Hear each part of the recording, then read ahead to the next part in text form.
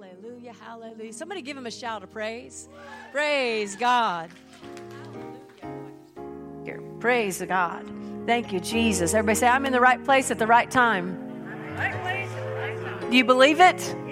I think you do believe it, or you wouldn't be here. Praise the Lord. And so he's got something special for all of us today. Praise God. We celebrate his resurrection. Glory to God. Thank you, Jesus. Thank you, thank you, thank you. Praise the Lord. You can go ahead and fade that out for me. Praise God. Thank you, Jesus. Let's look in Luke's gospel this morning. We celebrate his resurrection power. We celebrate him every day, of course, as Christians. Without the resurrection, we've got absolutely nothing. Amen. Without the resurrection, we've just got religion. There's plenty of religion out there with no life. Anybody say amen to that?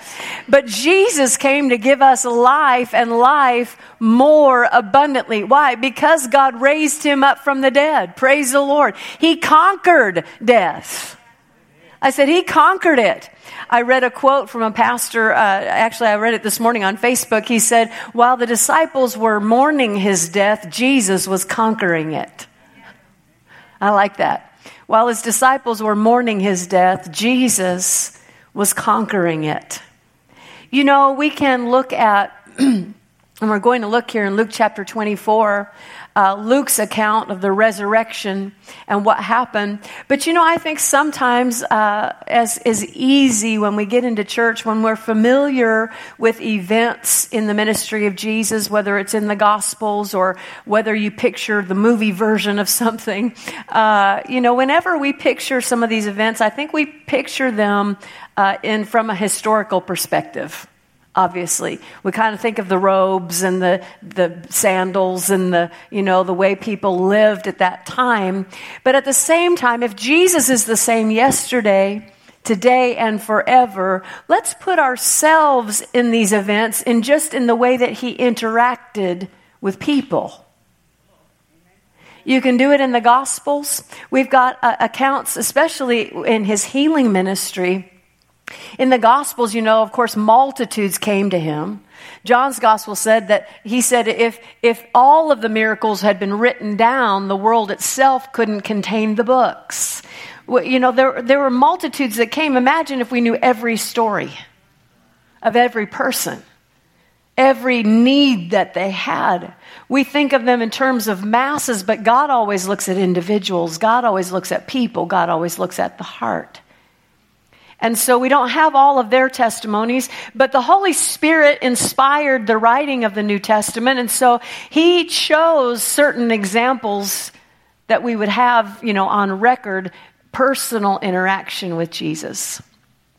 And we basically have about 19 examples of healing that Jesus ministered to an individual person and how he talked to them and what he said that really answers probably every question you and I might have of how God might deal with us. Praise the Lord. But I think, again, sometimes we read them from a historical perspective, and we just kind of look at how he did it to them, not realizing if we put ourselves in their position, this is how God interacts with us because he's alive. Amen. So let's do this with the resurrection event in the ministry of Jesus. Put yourself in perspective here. Put yourself in the event. Jesus died. He died. He wasn't temporarily dead. He died.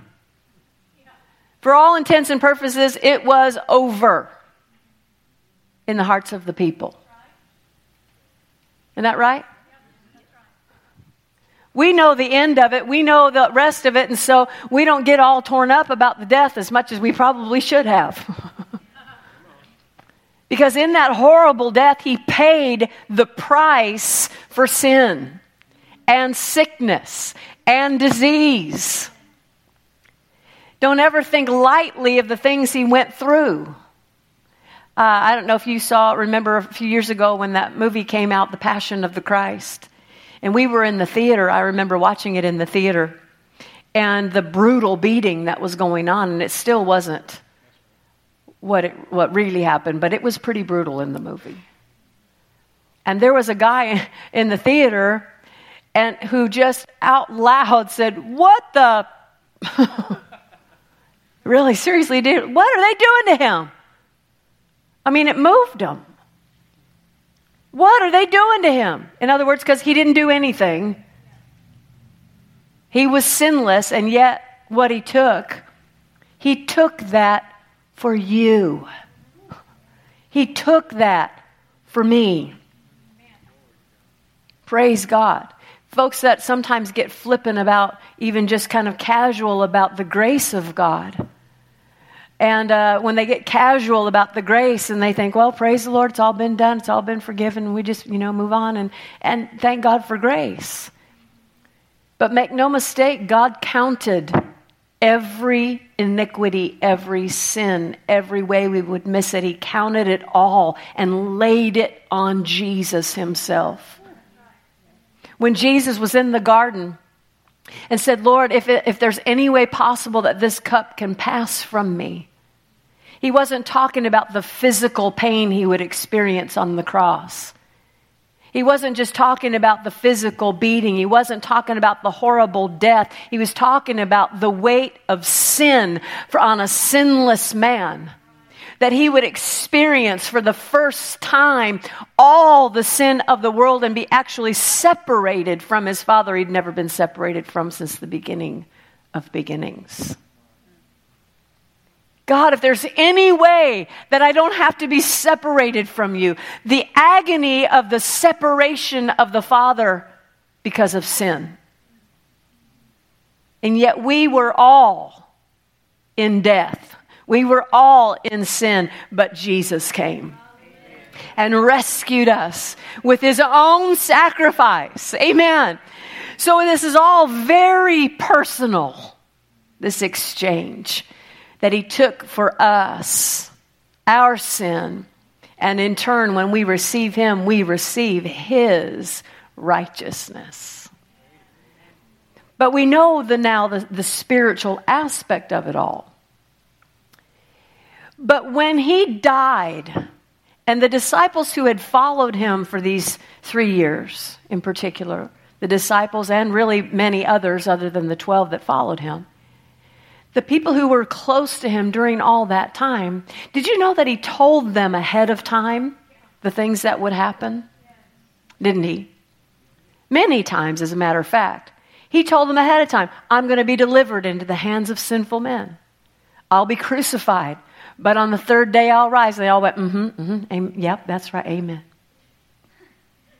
Like we do when we hear any good news preaching. Right. Until it affects us. Give and it'll be given unto you. Good measure, pressed down, shaken together, running over. So you give. And then there's something that happens after you give. Suddenly the enemy goes, now wait a second. Now you don't have X amount of dollars to do with what you thought you were going to do. Now what? And you go, oh, wait a minute. Now I don't have that. Well, the good news preaching said you'd have more than enough. That's right. And you believed it when you gave, and now it looks different. Now life happens, right? Now it looks like, and then you go, yeah, but wait a minute. But he said, now it doesn't look like anything's happening. What do we do with that?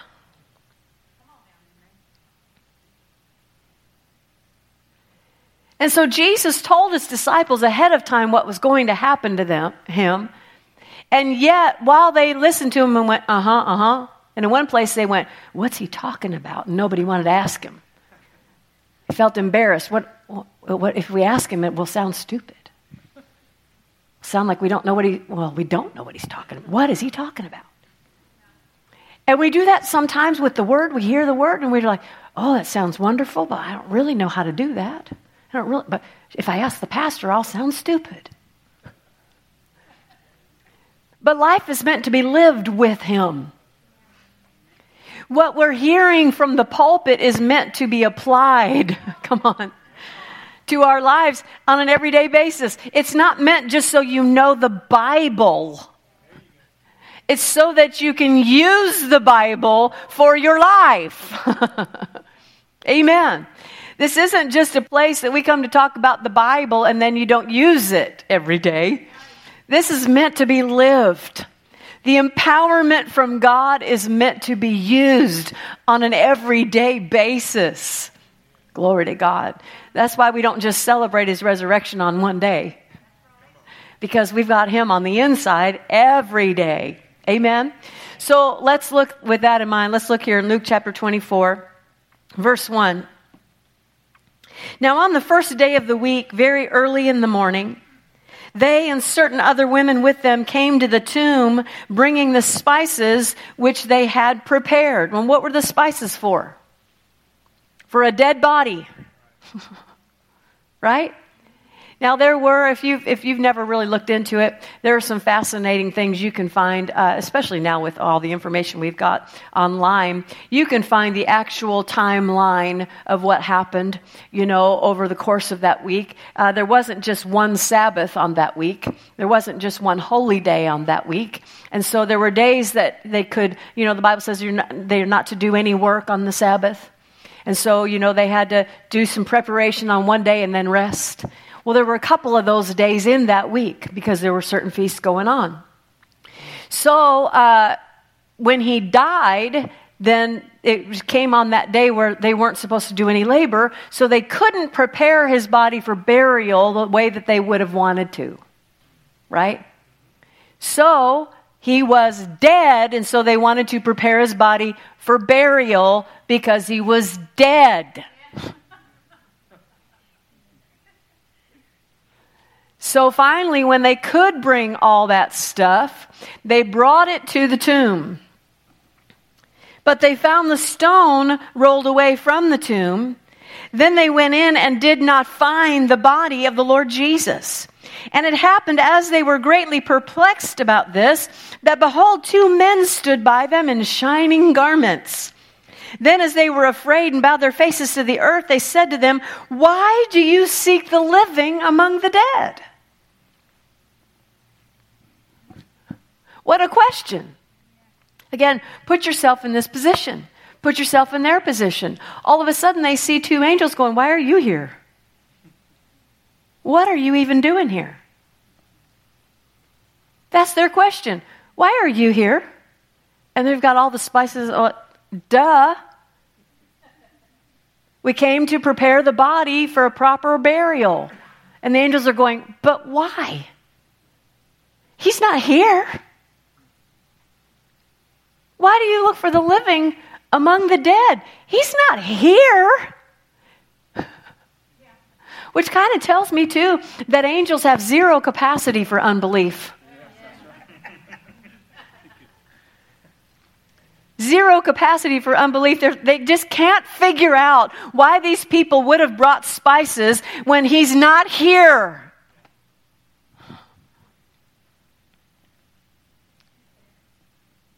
And their answer could have been, "Yeah, but," which comes out of our mouths way too often. "I know what you said, Lord, but look what it looks like." "I know what you said, Lord. I heard the preaching. I heard that, but this is what it looks like." How do you reconcile life in that manner? Because the world just takes what it gets. Christians don't have to. Amen. Why do you seek the living among the dead? He's not here, but is risen. Remember how he spoke to you when he was still in Galilee, saying, "The Son of Man must be delivered into the hands of sinful men, be crucified, and the third day rise again." And they remembered his words. Even the angels aren't just trying to convince them just by saying, "Well, he's not here." They brought him back to what Jesus said. Don't you remember what he said to you? Because that's what you can sink your teeth into. His word stands forever. Don't you remember what he said? I know what he said, but no. What did he say? He said this would happen. Well, I know he did, but that stuff doesn't just happen.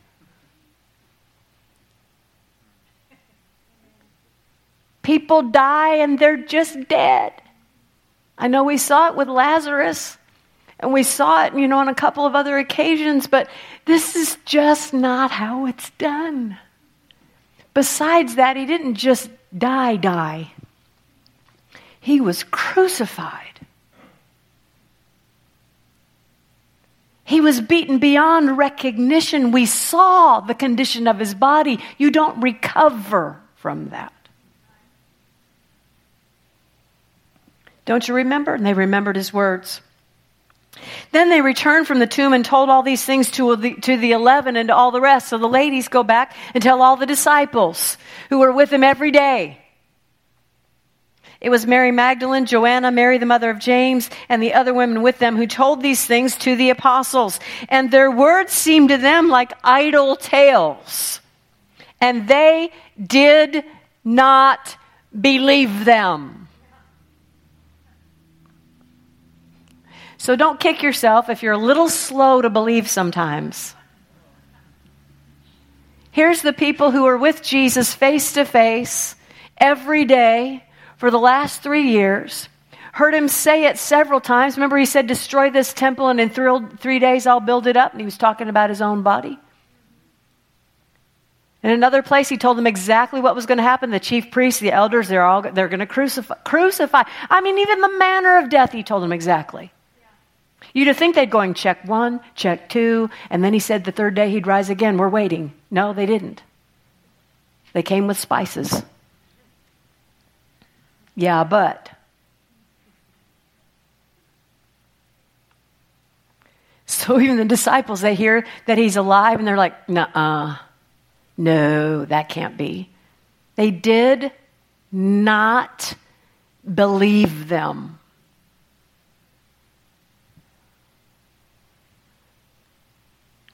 Again, we're not just talking about them, we're talking about us. When you're confronted with something, even though you know what God said, the temptation to just look at your circumstances as this is the way it is, that's normal. But don't stay there. Don't stay there. But Peter arose and ran to the tomb, and stooping down, he saw the linen cloths lying by themselves, and he departed, marveling to himself at what had happened. Remember, he just denied he knew Jesus 3 times. Even though he says, I will go to the ends of the earth for you. And Jesus went, well, you're not where you think you are. Appreciate you saying so, but you're wrong. But when you're done, and when you're converted, remember, he told him ahead of time, this is going to happen. Told him ahead of time, no, not me. No. Listen, he knows us. That's why he tells us ahead of time. So that when we finally get our heart right and get back to him, we're like, I know what you said, and now I'll stand on it. In Mark's Gospel, we don't have to turn there, but in Mark's Gospel, the 16th chapter, the very famous commission, the Great Commission, right? When Jesus said, go into all the world and preach the gospel.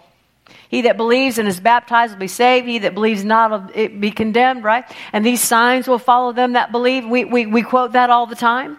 But 2 previous verses ahead of time, it says he rebuked them for their unbelief concerning not believing the ones who said he was alive. First, he rebuked them for the hardness of their heart, he said. He said, you guys didn't even believe what I told you. And he rebuked them for it. He didn't go, it's okay. I know it's hard. It's so hard to believe. He didn't hug them and say, I know it looked bad. I know. He rebuked them. He said, you saw it and you didn't believe it. Now, go into all the world and preach the gospel. In other words, now that you do believe this too. Go into all the world and preach the gospel. These signs will follow. And they'll be like, yes, sir, we believe it. And we should too. Amen. Now let's go on reading. We had the original 11 disciples and the women who had this testimony. Now there's 2 men walking from Jerusalem to a village called Emmaus. Verse 13, which was 7 miles from Jerusalem. So just a few hours walk. And they talked together of all these things which had happened. So it was while they conversed and reasoned that Jesus himself drew near and went with them. But their eyes were restrained so that they did not know him. So all of a sudden now, here's these 2 guys walking from Jerusalem on the road to another town. And Jesus he's just walking with them. And they didn't know who he was. Their eyes were restrained, the Bible says. They didn't know who he was. Well, number 1, in their minds, he's dead. Not expecting him to show up on the road, just walking along, right? His body so mangled from all the beating and the crucifixion, they're not expecting him to take a walk the next a few days later. So they didn't know it was him. And he said to them, what kind of conversation is this that you have with one another as you walk and are sad? I love this. Jesus, you realize what he just went through the last 3 days. He went to hell. For you and me, he went there. People say, I'm going through hell. No, you're not. You never will. But Jesus did. What you're going through or what you've gone through pales in comparison. He really did it for us. And God raised him up from the dead. And now he's just walking with the guys going, what are you guys talking about? What kind of conversation is this? What are you guys talking about? And why are you sad? 2 questions. What are you talking about? And why are you sad? He cares about you and how you're handling things. Amen? In other words, it's not all clinical with him. Just stand on the word. No, he's asking, what's making you sad? What are you talking about? And why are you sad? Verse 18, then one whose name was Cleopas answered and said to him, are you the only stranger in Jerusalem? And have you not known the things which happened there in these days? In other words, everybody's talking about this. And here comes this guy. What are you guys talking about? Why are you sad? Are you serious? Have you not been watching the news? Do you not know what's going on? Everybody's talking about it. It's like somebody going, why are you wearing a mask? Where have you been? It's the only thing everybody's talking about. Everybody knows about the virus. Everybody knows about this. What do you mean, what are you talking about? We're talking about the things that have been going on in Jerusalem. And he goes, what things? Seriously? And why are you sad? So they explained. The things concerning Jesus of Nazareth, who was a prophet, mighty in deed and word before God and all the people, and how the chief priests and our rulers delivered him to be condemned to death and crucified him. Verse 21, but we were hoping. Here's why they were sad. They told him the things they were talking about, but here's what made them sad. But we were hoping that it was he who was going to redeem Israel. In other words, we had hoped he was who he said he was. But look now, where is he? He died. It's not looking like he's the Redeemer. Things aren't looking the way I thought they would look. Have you ever had that question? Of course. Of course. We know what he said, but then we look at our situation, we go, well, how does this play into it? How do I reconcile what I see with what I've heard? This is everyday life for the Christian. The choice is going back to what he said and choosing to believe that so you can experience that. But if you just go away sad, going, well, I'd really hoped that when pastors talked about tithing, that whole prosperity thing, I don't know about that. Starts with tithing and giving, and then you go, well, so I tried that. It didn't look like anything really panned out. It didn't really look, well, you're not done yet.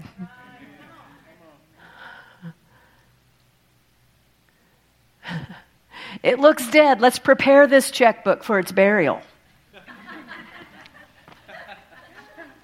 Let's prepare the bank account for its burial. Now, it's not looking so good, but what did he say about it? There's resurrection power in your finances. There's resurrection power for your body. There's resurrection power for your family. There's resurrection power for every area of your life. If God has a word for it, we've got an experience. Amen. But too many times we go, yeah, well, that's dead. Well, too late for that. That's dead. And we just put it away as though it's buried. And Jesus shows up. What are you talking about? And why are you sad? I think it happens to us more than we realize. Because they didn't recognize him either. How many times has he shown up in your situation just as that still small voice on the inside going, what are you talking about? Even if it's just you. Because how many of you know we have conversations with ourselves a lot? And he'll jump right in on the conversation and go, what are you talking about? And why are you sad? Well, take the finances again, for example. Well, there's more going out than what's coming in. Yeah, why are you sad? Because there's more going out than what's coming in. Oh, I heard what you said about what's happening, but why are you sad? Well, because we had thought, here's what they did with him. We had thought he was the one coming to redeem Israel. We had thought that what the pastor said was true. It doesn't look like it is.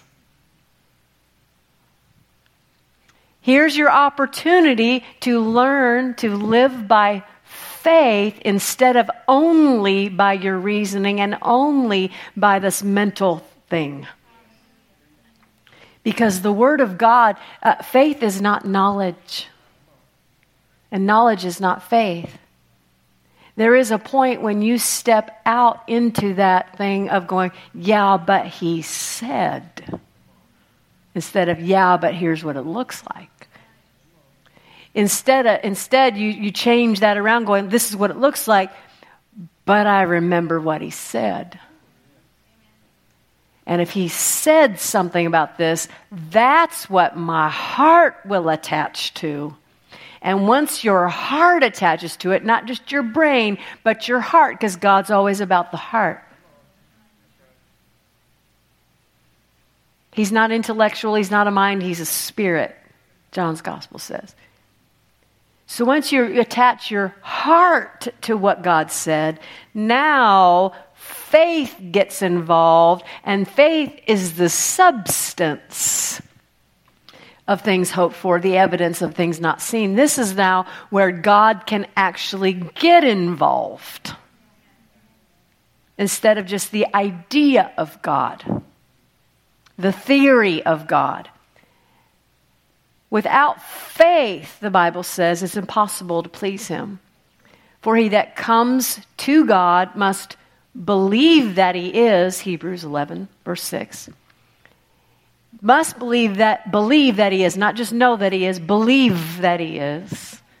It's a different word. Believe that he is. and that he is a rewarder of those that diligently seek him. Not just believe that he came, not just believe that he exists, but also believe that he is a rewarder, which means you believe he's alive and interactive with you. That you believe that an exchange is taking place, that an interaction is taking place, that a relationship is involved here. Praise God. Now that's life in God. So Jesus said, what are you guys talking about? Why are you sad? Well, we thought he was going to be the one that would redeem Israel. And then they went on to say, and besides that, the women went to the tomb today and said he wasn't there. And they said they saw angels. And then 2 other guys went and they said that they saw the empty tomb. And we don't know where Jesus is. We don't know what to think about any of this anymore. And look what Jesus' response was to them.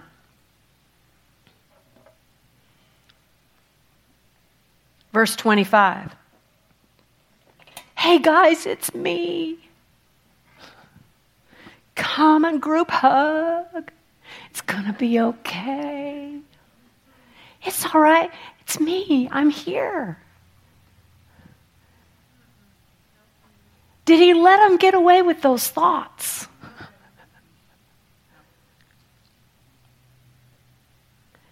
Yeah, but you don't know what I'm going through, Pastor. This is my reality. This is my truth.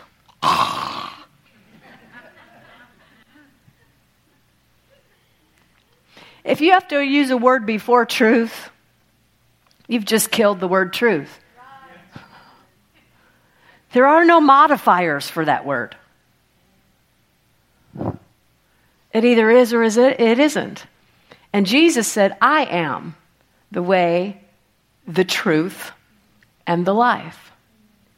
So to say that, yeah, Pastor, I heard what you preached and I heard what you did, but my life is different. Sure, it can be. But until you choose the words of God to override the things that you're seeing, don't complain to God about it. And just say, it doesn't work for me. It doesn't work for me. It works for those that believe. These signs will follow them that believe. There's always a believing part for us to do in order to cooperate with God. It doesn't come on you just because you know the Scripture. Once you know the Scripture, the fight is on. Because once you've accepted the Scripture, there will be opposition to it. Mark my words. Every time. But after a while, the more you get used to this, because how many of you know there's a little bit of skill involved in being a believer? There's some repetition necessary. Like in any skill in your life, the more you do it, the better at it you can become. Just because you're a believer doesn't mean you're good at it. Right? My husband and I enjoy playing golf. My husband's good at it. But there's a reason he's good at it. He practices. He educates himself. He keeps on doing it. And if it's not the result he wants, he makes sure he's doing what's supposed to happen to get the result he wants. I, on the other hand, just enjoy playing golf. I don't really enjoy the practicing part. I'm not diligent in the practicing part. Therefore, if my results are different than his results, I can't just complain and say God likes him better.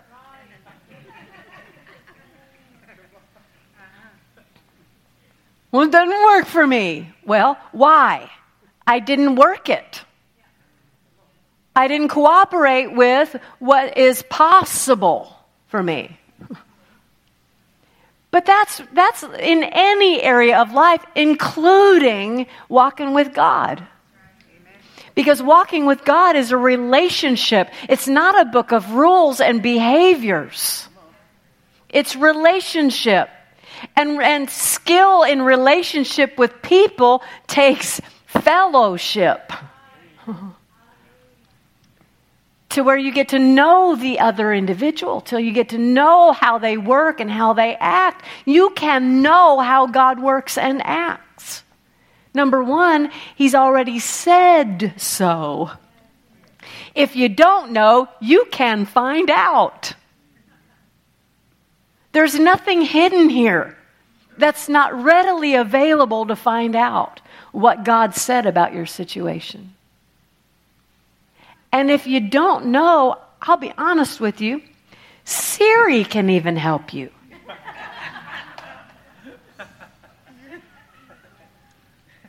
If you know a part of a verse that you've heard, where is that? I don't know. I've heard something about it. You can go, and I hope nobody's phone is on because now you hear me. She'll answer.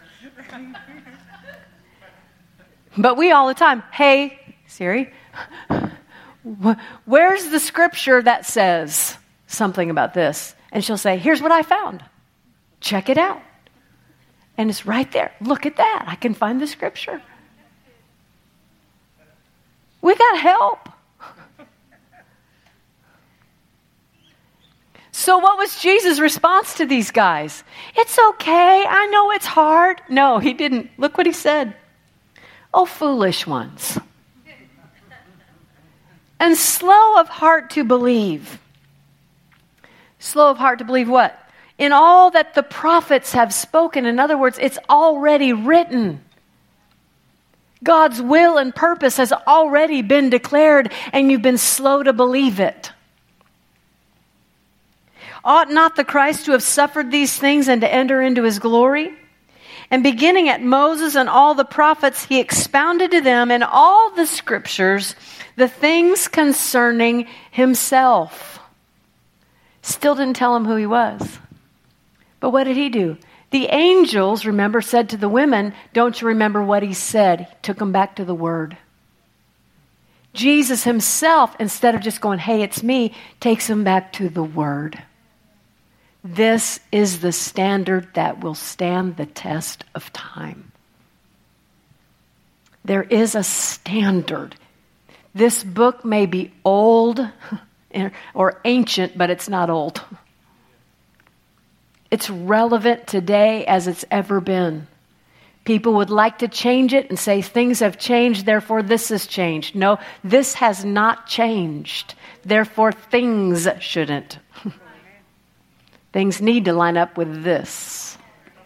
Instead of the other way around. This is not changing. God's word will stand forever. But when we stand on it, then things change in our life. So Jesus took them right back to the Word. How awesome is that? Praise the Lord. And then they did something smart. Verse 28, then they drew near to the village where they were going. And He indicated that He would have gone farther, but they constrained Him, saying, abide with us. For it is toward the evening and the day is far spent. Smart thing, come home with us. Are you doing that? When you leave these doors, please don't leave Jesus here.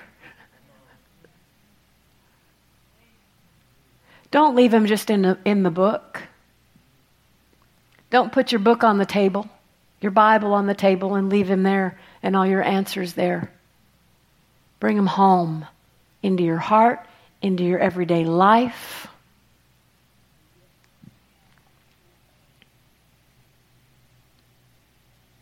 And He went in to stay with them. Now it came to pass as He sat at the table with them, that He took bread, blessed it, and broke it, and gave it to them. Then their eyes were opened, and they knew Him, and He vanished. As soon as they knew who He was, boom, He's gone.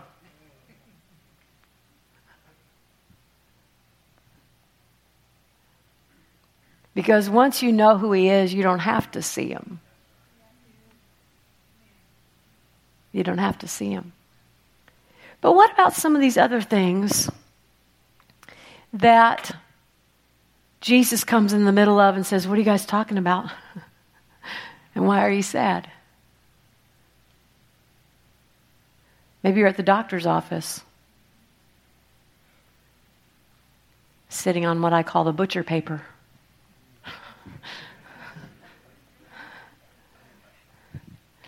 You may be in there all by yourself, having a conversation with yourself after what the doctor just said to you or about what the doctor might just say to you, might be about to say. Because after all, you're there to get some kind of answers for something. And Jesus might walk in, you're not even expecting Jesus to come into the doctor's office. But he says, what are you talking about? And why are you sad? Number one, be honest with him what you're talking about. Because then he can talk to you.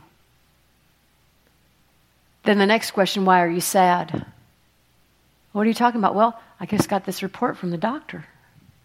Oh, and why are you sad? Well, because I just got this report from the doctor. And then why are you sad? Why would we be sad? Because at some point we're thinking that is the final answer. What would make you sad is if you didn't have an answer for what the doctor just said. Like those guys, well, we thought that he was the one. Well, he is the one. Right? So if he really is the one, then why are you sad? You're not sad. So the doctor, Jesus says, what are you talking about? Why are you sad? Well, I got this report from the doctor. Oh. And what will he take you back to? The Word.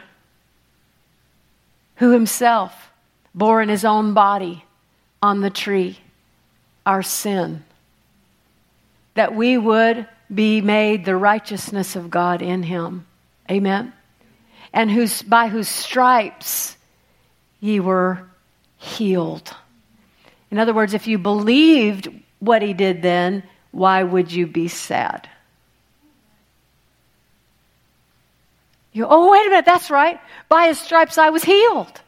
Oh, there's no reason to be sad. I've got an answer besides the one the doctor gave me. I've got something else. I've got truth over what I see. Whose report will you believe?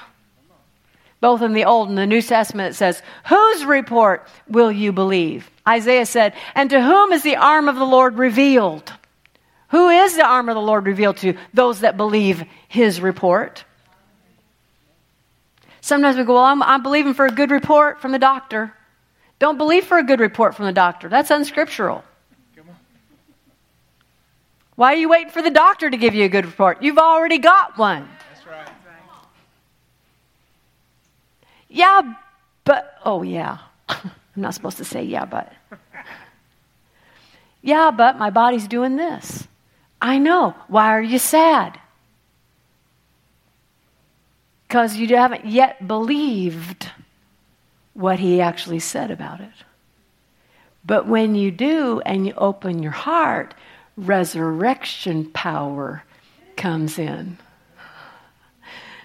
and raises that from the dead. Glory to God. What are you talking about and why are you sad? I hope you'll think about that every time you have a conversation with yourself now. Because Jesus can walk right into your bedroom, right into your car, right into your kitchen while you're thinking about things and mulling it over. Because if you think about a thing too much, it also is a habit of unbelief. How am I going to fix this? What am I going to do about this? And you find yourself going to that all the time without going to what he said. You're going to find he's right there to go, what are you talking about? And why are you sad? Be honest. Oh, I was talking about this and I was sad because I just haven't yet hung on to what you said. I'm getting there, Lord. Help me get there. Help me see what you've said. Help me believe what you said. Remember that one man that said, help my unbelief? Sometimes folks, they just say, well, I'm just not there yet. My mother-in-law was famous to me, for saying, I want to believe that. We'd give her the good news about something, she'd go, Oh, I want to believe that. And I just always wanted to go, well, then go ahead. Because her answer, I want to believe that, means that sounds really good, but I'm just not there. But I want to believe that is still not there. But why not believe someone who cannot lie? Who cannot lie. Can you look at another scripture with me for a moment? Titus, the first chapter. Titus chapter 1.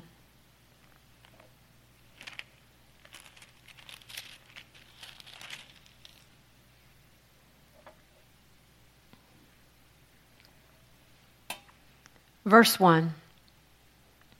Paul, a bondservant of God and an apostle of Jesus Christ, according to the faith of God's elect and the acknowledgement of the truth which accords with godliness, verse 2, in hope of eternal life, which God, who cannot lie, promised before time began,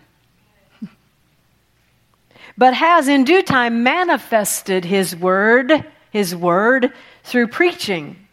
Praise God. Notice he said, in hope of eternal life, which God who cannot lie promised. The times that you thought, oh, why am I sad about this? If God can't lie. So Paul said, in hope of eternal life. Now I want to call your attention to when he said, in hope of eternal life. That word hope isn't the way that we use hope in our vocabulary. When we talk about hope, usually it's in an uncertain thing, in an uncertain context. I hope something happens. I hope something doesn't happen. In other words, this is my desire, what I would like, but I just don't have any concrete evidence that it's going to be so. That's how we use the word hope. I hope it rains. I hope it doesn't rain. I hope this. I hope that. But we're just kind of going, this is the way. If I had it my way, this is the way it would be, but I just don't know. Right? That's how we use the word hope. Well, the Bible doesn't use the word hope that way. Because if that was true, and Paul, who wrote nearly 2/3 of the New Testament, said, in hope, I sure hope this is going to happen. Sure would be nice if eternal life was available. You never know. If he used it in that context, we'd all be in big trouble today. Right? No, in the epistle of John, it says, we know we've passed from death unto life. We know it. How can we know it? Paul said here, in hope of eternal life, which God, who cannot lie, promised. So the word hope here, really, and in context, and anywhere in the New Testament you see the word hope, it's not a desire, it's an expectation. Expect is different than desire. You can desire something and not expect it. You can expect something and not desire it. People are expecting COVID, doesn't mean they're desiring it. They just expect they'll get it. Doesn't mean they want it. Right? But you can also desire to be healed and not expect it. You can want it really bad. You can be tired of being sick. You can be tired of being in pain and still never expect to be changed. That's why Jesus said, why are you sad? Because you're not expecting anything. We had hoped it was this way. We really thought it was this way, but it doesn't look like it. Therefore, my hope is gone. I have no expectation. But when the word comes, the one who cannot lie promised, now their expectation is available. Now there's something you can sink your teeth into. Now it's because he cannot lie. It's not just some pie in the sky. Wouldn't it be nice if God was really real? Wouldn't it be nice if God's word was really true? It is true because he cannot lie. He doesn't just tell the truth. He is truth. He is truth. And when you make that determination, not in your mind, but in your heart, that's faith. And that's when resurrection power can happen for you. And that's when your eyes can be opened just like theirs. And all of a sudden, I see it. I see it. Now I don't have to see it. I see it. I've got it. I know it. I've got it in my heart of hearts. It's real to me. He's real to me. Healing is real to me. Prosperity is real to me. Life is real to me because of Him. All because of this day we celebrate, because it all changed when He was raised up from the dead. Everything changed because Jesus conquered death, hell, and the grave, so that we're not at a dead end anymore in any area of our life. Now, everything He promised, He is able also to perform in the life of a believer. Praise God. Any believers in the room this morning? Any believers in the room this morning? Hallelujah. Glory to God. He cannot lie. When you're tempted to be sad, just go back to, He can't lie. He can't lie. Change the channel in your mind. He can't lie. And convince yourself and your heart first. He can't lie. He can't lie. Yeah, but He can't lie. He can't lie. Find out what He said. What did He say about it? Jesus Himself took in Himself and on His body when He was beaten, He took every stripe on His back for your healing. He can't lie. He took it. I said He took it. Glory to God. If you're dealing with symptoms in your body or sickness or injury or pain or whatever it is, He took it. He can't lie. Resurrection power is available for you today. Resurrection power is available for you today in your life and in your body. Oh, I haven't seen anything change yet. But He can't lie. Don't you remember what He said? Why are you looking for the living among the dead? Come on, let's lift up our hands and thank Him. Just thank Him right now. He can't lie. He can't lie. And just like those guys out on the road that day, walking along and talking about the things we've been going through, Jesus said, what are you talking about? Why are you sad? Oh, forgive us for being sad. Forgive us for not recognizing you and your truth. Oh, but we do now. We see your truth now. We see what you have for us now, and we believe. We choose to believe. Jesus, you took the penalty for our sin. You took the stripes on your back for our wholeness, our soundness, our health. Oh, we thank you that you paid the price, and we believe it today. Praise God. Praise God. Thank you, Lord Jesus. Glory to God. Glory to God. Oh, thank you, Lord, for your goodness today. Praise your name. Come on, let's praise Him right now. Let's praise Him together. Hallelujah. Out of your own mouth. Thank Him for His faithfulness. Thank Him for being risen from the dead so that everything now is opened up to you. Thank you, Jesus. Thank you, Jesus. Glory to God. Glory to God. Hallelujah. Praise the name of the Lord. Hallelujah. Thank you, Jesus. Thank you, Jesus. Hallelujah. Praise God. Praise God. His resurrection power is here this morning for you to affect something in you today. Glory to God. Not just to hear another word about Easter, but to truly hear that resurrection power is available for you and your own body today. If God raised him from the dead, how much more, the Bible says, will he quicken your mortal body? Praise God. And make you alive today. Resurrect the things that you thought were dead. The things you thought were permanent. Well, this is just the way it is now. How many times did Jesus approach somebody who'd had a situation for years? Or maybe even from birth? There was a man at the pool of Bethesda, John's Gospel, the 5th chapter, and Jesus came to him. And he said, "Do you want to be well?" Love that question. You want to be well? And the man said, I don't understand the question. The only way I know to be well is to get in that water when it's stirred up, and I've never been able to be the one to get in first, and so I just don't know any other way. But Jesus was there.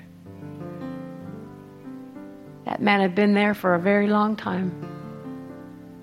And Jesus' only question wasn't, "Why are you here?" His question wasn't, "What got you here? What's your problem?" He just said, "Do you want to be well?" He raises things that are dead. Do you want to be well? And he said, then get up, pick up your bed, and go on home. Could you pick up your bed today?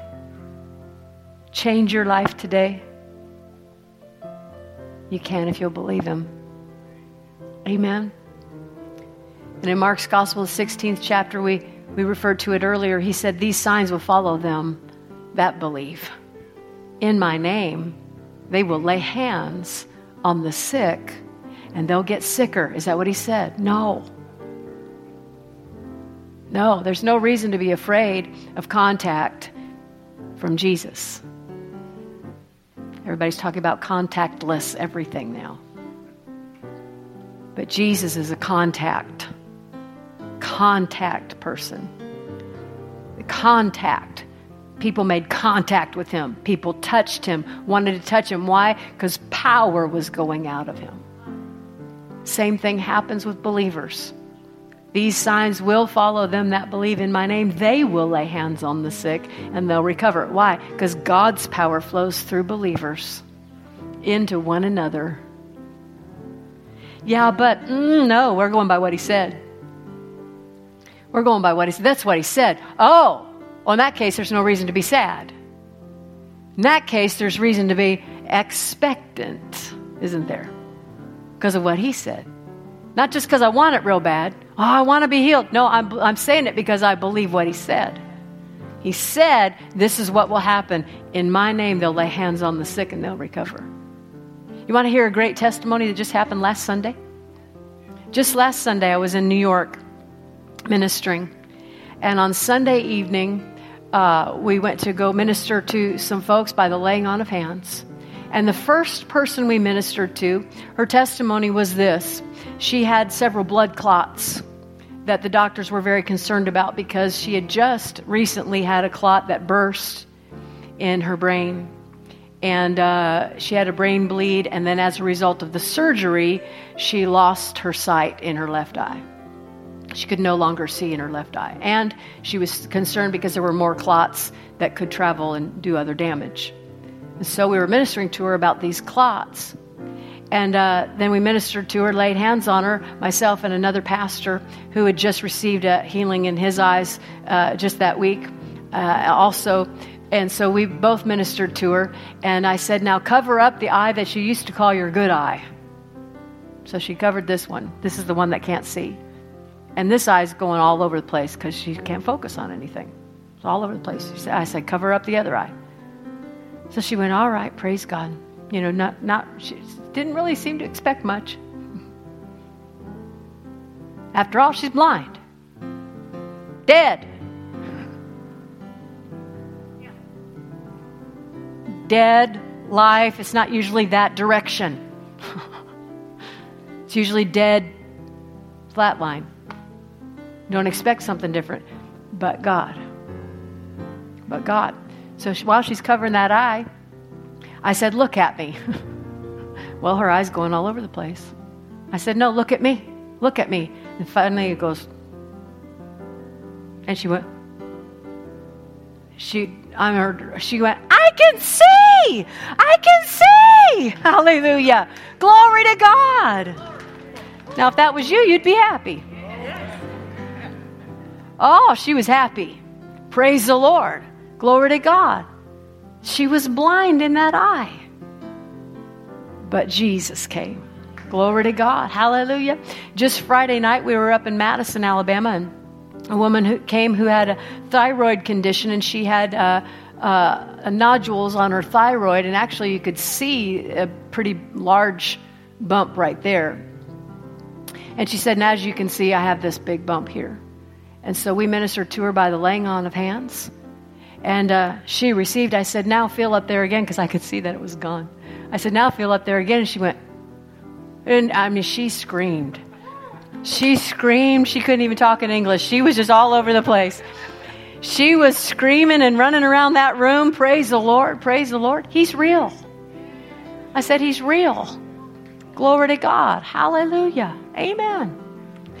Well, we could tell you lots of those kinds of testimonies. I'm just saying that wasn't, in another continent a million years ago. That was this week. He's real. His resurrection power is real. Glory to God. Hallelujah. Hallelujah. Praise the Lord. Praise the Lord. Well, I just keep getting in my heart, and this could be for somebody online or